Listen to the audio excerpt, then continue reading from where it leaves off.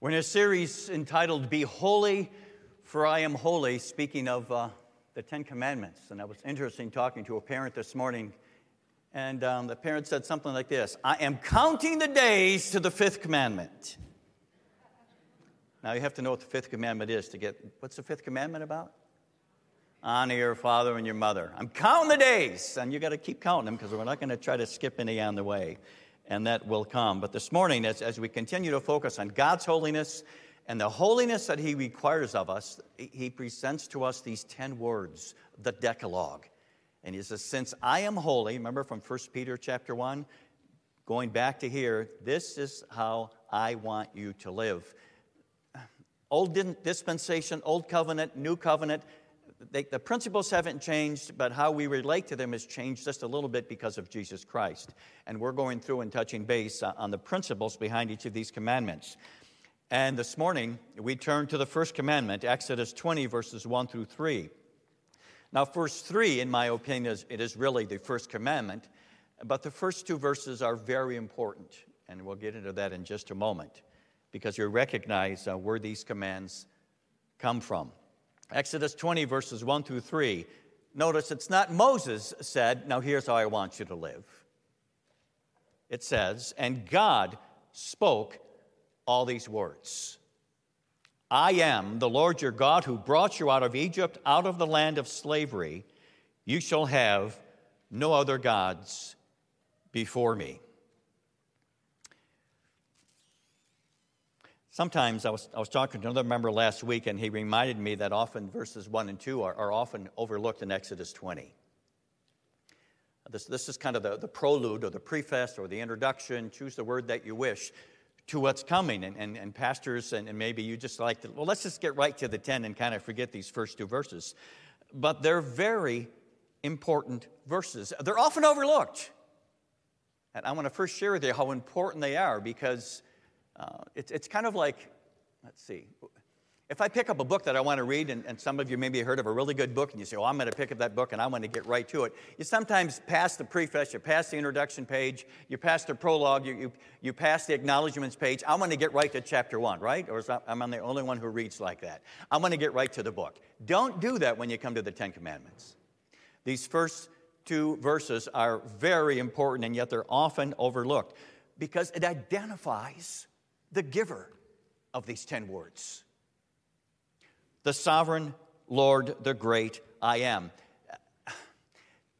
That's important to understand, because it gives qualifications to the person who's giving them. They're not coming from Moses. They're coming from God. His qualifications establishes a rule of how He wants those who belong to Him to live.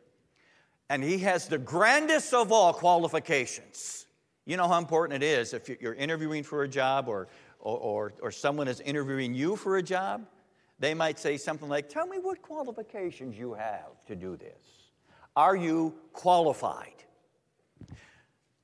Moses is simply pointing out here in Exodus that, listen, you want to talk about qualifications? God is the highest qualified person to give you these rules. Why? He says, I am the Lord your God who brought you out of Egypt. Just in case you forgot, He says to Israel, I delivered you. I set you free from the Egyptians.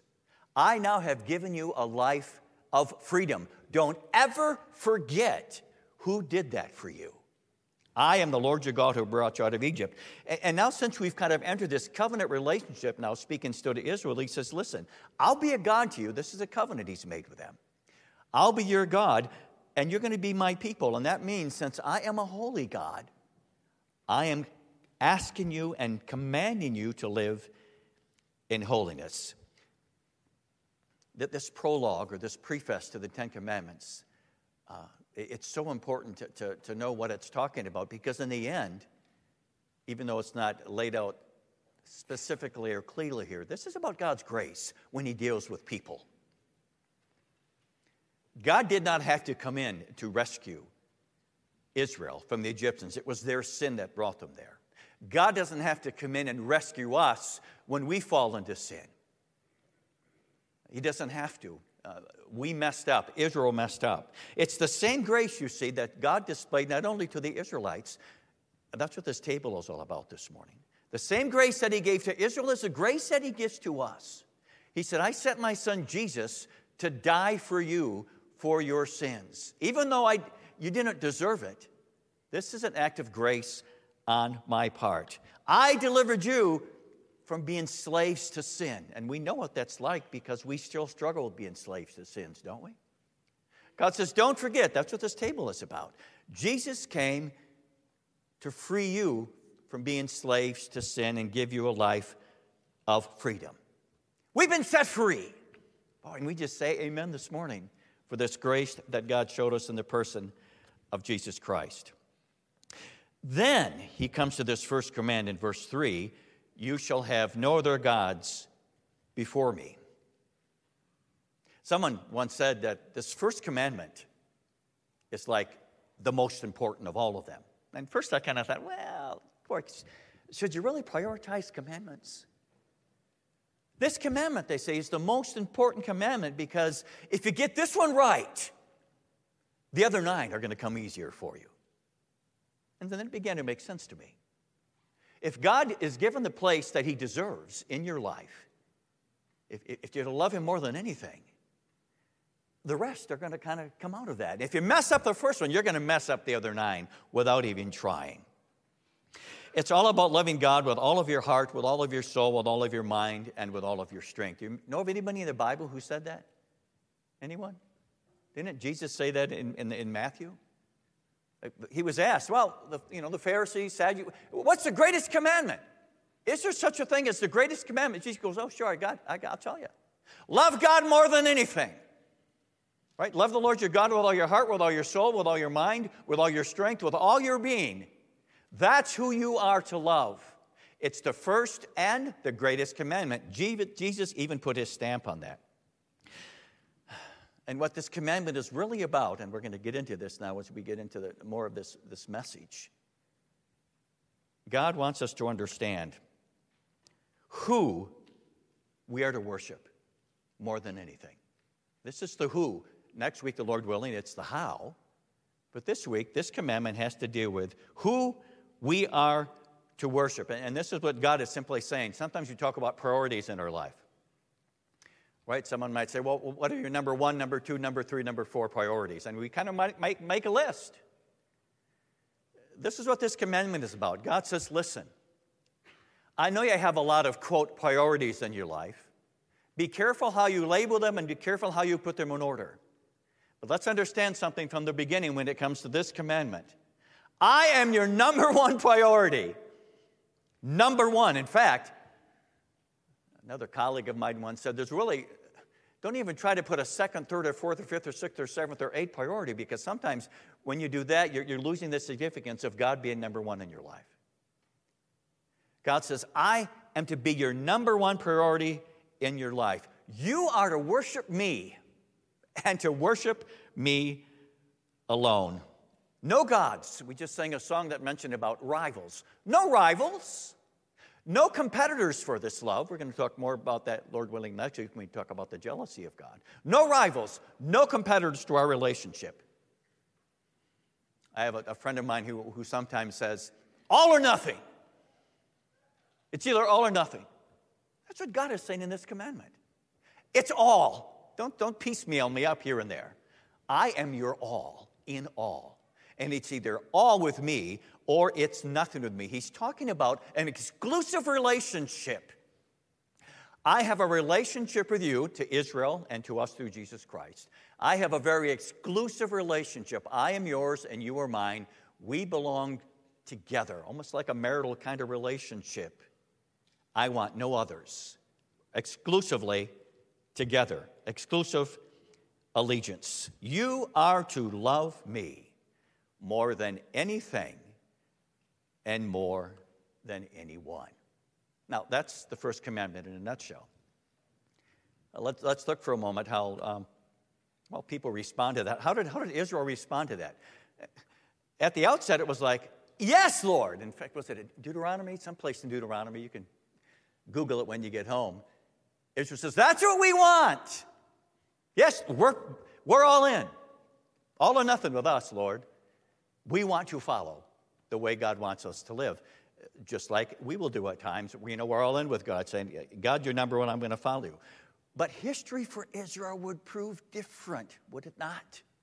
Even though they make the statement, as we can often make, I'm all in with you, God. As we go through the history of Israel, you read through the Old Testament, what some of you just did in going through the Bible reading, you find something about Israel. Time and time and time again, they were prone to wonder. Oh, God, you're number one. You're the number one priority in my life. And yet we find them often with other priorities in their life and even taking on other gods. They were people who just, someone could have nicknamed them, these are the people who say they love God, but they really don't show it by how they live.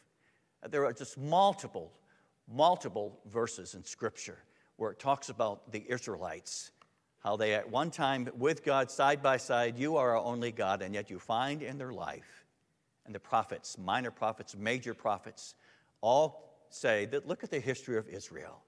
With you, God, but we're prone to wander to other gods and to other idols. And when I read that in the Old Testament, I sometimes go, what's the matter with you people? Look what God did for you. Look at the freedom he's giving you and the blessing and this relationship you have with a sovereign Lord. What's the matter with you people? How could you ever do that and respond in that way? Don't you ever do that when you read kind of the Old Testament and people, what's wrong with you? And how quickly we forget, right? We start pointing the finger like, what's the matter with you people, Israel? We often do that, and it's unfortunate because what does someone teach us? If you point one finger one way, you got how many pointing back at yourself? No, 3. Be careful about pointing the finger when it comes to idolatry, when it comes to having other gods before God or beside him. Because you've learned already, whether you're a young Christian or been a Christian your whole life, or maybe not even a Christian at all yet, how prone we are to wonder. It doesn't take too much, does it? We profess with our lips and with our mouths that Jesus Christ is Lord. And yet, by the very life that we live sometimes, it doesn't always show that because we take on other gods. Now, it's not that we don't love Jesus, and it's not that we've given up on Jesus, and it's not that we even stop professing Jesus Christ as Lord and to say, I live for Jesus. It's not that. But what happens is we too begin to take on other gods, other love interest, other desires, anything, anyone. We kind of add them to the equation of who are the gods in your life. And so Jesus is my Lord and Savior. And yet, just like Israel, as God's people, we too can be prone to wander to other gods. We place other objects before him and other things. Now, I made a list. This question kept coming to me as I worked on this the last few weeks. What are today's idols that we have? Who or what do we devote ourselves to? Who or what do we give our allegiance to, our time to, our energy to? The desires of our hearts. And I come up with quite a list. So you can kind of check these off in your own life as I read through this list, and just to see if any of these things have kind of stepped in and not taken the place of God necessarily, but you've added them to your list of gods. The first one is pleasure. A retired Calvin seminary professor, Professor John Cooper, who I had when I was there, his ministry had to do with philosophical theology. And he has a wonderful article in the Forum, it was back like in 1994, I think, where he says he believes that pleasure is the number one idol of people today. Personal pleasure. That's what I live for. Ready for the rest of the list? Some of these are interrelated. Hedonism, sex, money, career, recreation, intellect, beauty, fame, a hobby, prosperity, technology, material possessions, relationships. How about this? Family? Marriage?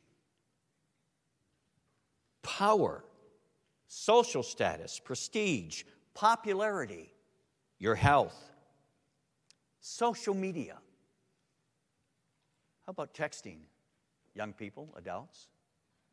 Politics, pop culture, yourself, affluence, patriotism, science, the entertainment industry. Are boys and girls a toy or a stuffed animal? Something. You say, wait a minute. Those aren't idols. Oh, they surely are. What is an idol? Anything that you place alongside of God, that you get that, or next to God, or above God. Anything that begins to take your time and your attention. The very thing that what you think about every day when you get up and every day you go to bed. That becomes your idol. And this command says, I don't want any of that going on in the life of those who call me their children. You shall have no other gods before me. Even John Calvin, one of our great church fathers, is known to have said, the human heart is an idol factory. Think about it. The human heart is an idol factory. Now, it's not that some of these things, and a number of these things that I read, it's not that they're sinful in and of themselves. A number of these things are very good things, and they can be good things for us, and are good things for us. But when it becomes a problem is when you begin to put those things alongside of God, and that your desire and your passions and your time and your energy is spent on that particular thing, and God gets to be second, third, fourth, fifth, sixth down the line. That is idolatry. God says, live like this. Be holy, for I am holy. When we wonder, when Israel wondered, when we are prone to wander off that path as well, when we get too involved with other things that become our gods, how does God respond? You know, He has every right just to say, see ya. I don't owe you anything. I've delivered you. I don't owe you anything. And if He was like us, this is just the beauty of part of the attributes of God. If He was like us, as we often might say to someone who's just hurt us too many times, you know what, I'm not going to see you anymore. I don't want any relationship with you. You just hurt me too much and too many times. And I want this relationship to end. God has every right to do that. God has every right to abandon us and to leave us as He would Israel. He could have with Israel, leave them in their sin. But there's something just marvelous about God, something that we have only in part, and that's this thing called grace. Israel would really mess up a lot. We mess up a lot in our lives when we take on other idols and devote ourselves to other things above God. God's grace comes to Israel in the Old Testament, and despite their history, if you read through the prophets, the minor prophets, the major prophets, read through Deuteronomy as they go through the wilderness. And all you find of these people who pledge their allegiance to God to be our only God, and yet almost, it seems like every other page in Scripture of their story, the narratives, they're wandering away. They're turning around and living another kind of life. And so then we read as we get to the prophets, God sends them prophet after prophet after prophet after prophet. And He calls them back to, He didn't have to call them back to Himself. But He calls them back because He loves them too much. He's not like us, where we might let people go that we no longer love because they hurt us. When you can read this almost in any of the prophets, I just chose to stick with Hosea this morning for a moment because I really appreciate chapter 11, when the people again of Israel have wandered away, and they're in a bad way. And God gets angry. We're going to talk about the anger of God, Lord willing, next week. He gets angry when we're prone to wonder. And yet we find as we come to the prophet Hosea, remember those wonderful words in Hosea 11 after God is explaining their waywardness. Remember, it starts out with Gomer and how He says, go and marry this prostitute, and that's what you've done. You prostituted yourselves with me. He comes to chapter 11 here, and Hosea says, listen, where God says, how can I give you up, Ephraim? How can I give you up? I love you too much. This is a common theme throughout these prophets. I love you too much to let you go. I will not abandon you. You just need to return to me again. And that's that roller coaster ride that Israel was on. Having a good relationship with God, serving other gods. Having a good relationship with God, prone to wander as the way they would go. And this is the same grace. And this is so important to understand today. Because some people say, oh, that was then. It's the same grace that God offers to us each and every day as he calls us to repentance. Understand this morning, we're no better as far as our relationship with God is concerned and how we act towards God when it comes to holiness than Israel was. We can't pat ourselves on the back and say, well, we're just a little bit more holy than Israel. No, we're prone to wander as well. You have and I have and we do. That's just that sinful human nature, that human depravity in us that pulls us away from God.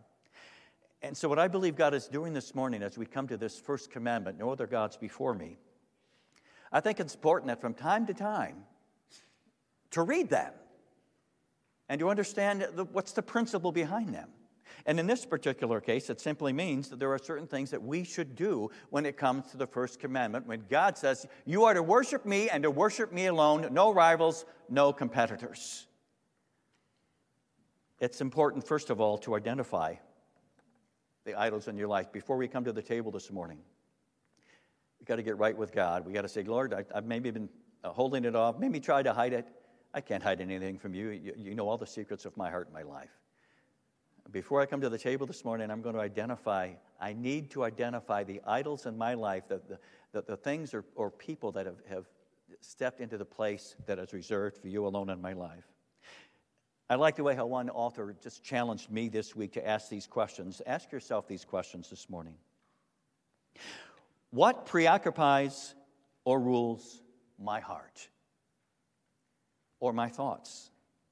What preoccupies or rules my time? What do I focus my attention on more than anything else in my life? What compels me? What controls me? What drives me as a person? What motivates me? What am I most passionate about? To what does my heart cling? What competes for my time with God? What gives me a sense of worth?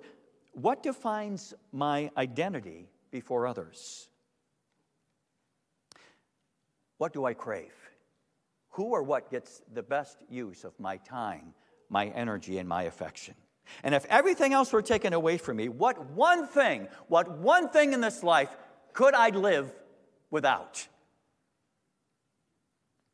What is it that you and I so easily can rob God of our devotion to him?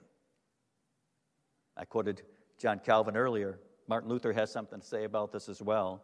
He says, whatever your heart clings to, that is your God. So it's really pretty easy identifying who your God is in your life. Whatever your heart clings to. Identify it. And once you've identified, there's this matter of repentance. And that simply means, I've described repentance before, it's like I'm going in this direction in my life. There are things in my life that are taking the place of God, no other gods beside me. God says repentance, 180-degree turn. I'm now going to leave those things behind, and I'm going to make God the number one priority in my life. It's 180-degree turn. And that's a turn we have to make often in our lives, isn't it? We just get caught up in things that we value or give our time to more than God. 180-degree turn in the way you live. It's putting God back in the place he belongs. He's never was taken out of that place, but we can take him out of that place by how we live before him. We identify our idols. We come to God in repentance and faith through Jesus Christ. We get our priorities straight. And that's probably what a lot of us, again, as before we come to the table, you say, Lord, I'm going to get my priorities straight. I've strayed. It's not that we stop loving you, Jesus. And I still pray with you and walk with you every day, but I know I'm walking with other things in my life as well that get in the way of the time and the intention and the devotion I owe you. Lord, just help me get my priorities straight. I want to be totally devoted to you. Complete allegiance, no other gods beside you. And then as one of Jesus' disciples wrote in 1 John chapter 5, verse 21, and I love this translation of it because this is what it's saying. Dear children, keep yourself away from anything that might take God's place in your hearts. I believe the NIV says, do not worship or follow idols. You notice where that heart thing comes up again? Keep away from anything that might take God's place in your hearts. Keep Jesus Christ as your number one priority. Be holy, because I'm holy. We're going to be singing a stanza of a hymn in a few moments. I grew up singing it in the church. I grew up in Holland, Michigan. For a Closer Walk with God. And it was written, I understand, by this author. And it was taken from Genesis 5, verse 24, where it says that somebody walked with God. Who was that? Who walked with God? Who did God take? They didn't even experience the kind of death that we do. God took him because he lived a holy life. Somebody shouted out. Enoch, thank you. Enoch walked with God, and this author I guess he was contemplating on that, walking with God, and Enoch walked with God, and God took him because he walked with him in such a way where God was his ultimate allegiance. And so it says he sat down and he wrote these words. He says, for a closer walk with God, a calm and heavenly frame, a light to shine upon the road that leads me to the Lamb. And this is the second stanza, maybe what some of us need to contemplate this morning. Where's the blessedness I once knew? When I first sought the Lord, where is that soul-refreshing view of Jesus and his word? And then these words that we're going to sing in just a moment. The dearest idol I have known, whate'er that idol may be, help me to tear it from thy throne and worship only thee. That's the first commandment. So shall my walk be close with God, calm and serene my frame. So pure a mark will lead me on the road that leads me to the Lamb. And the same author then writes, oh, that it may have been a sanctified event, that I may rejoice to surrender up to the Lord my dearest comforts. And that's exactly what God is challenging us to do this morning. Surrender whatever idol that's getting in the way. Surrender it to God. And get back on track and making him still the number one priority in your life and to love him more than anything else. That's the kind of holiness God is looking for from us. Father, in Jesus' name, we thank you for your word as we begin our journey through these 10 words. We understand why this first commandment is so important. That you call us to worship you and to love you and devote ourselves to you more than anything else in the world. That's hard work for us. Because as Israel, we are bent on loving other things and going the wrong way and living in unholiness. Father, in Jesus' name, help us to continually repent daily when we run after other idols and other gods. When other things, when other people take your place in our lives as the sovereign Lord. Be patient with us. We praise you for your grace and your patience as we seek more and more to take on the holiness that Jesus Christ has given us. And we thank you for that. In his name we pray, everyone saying, amen.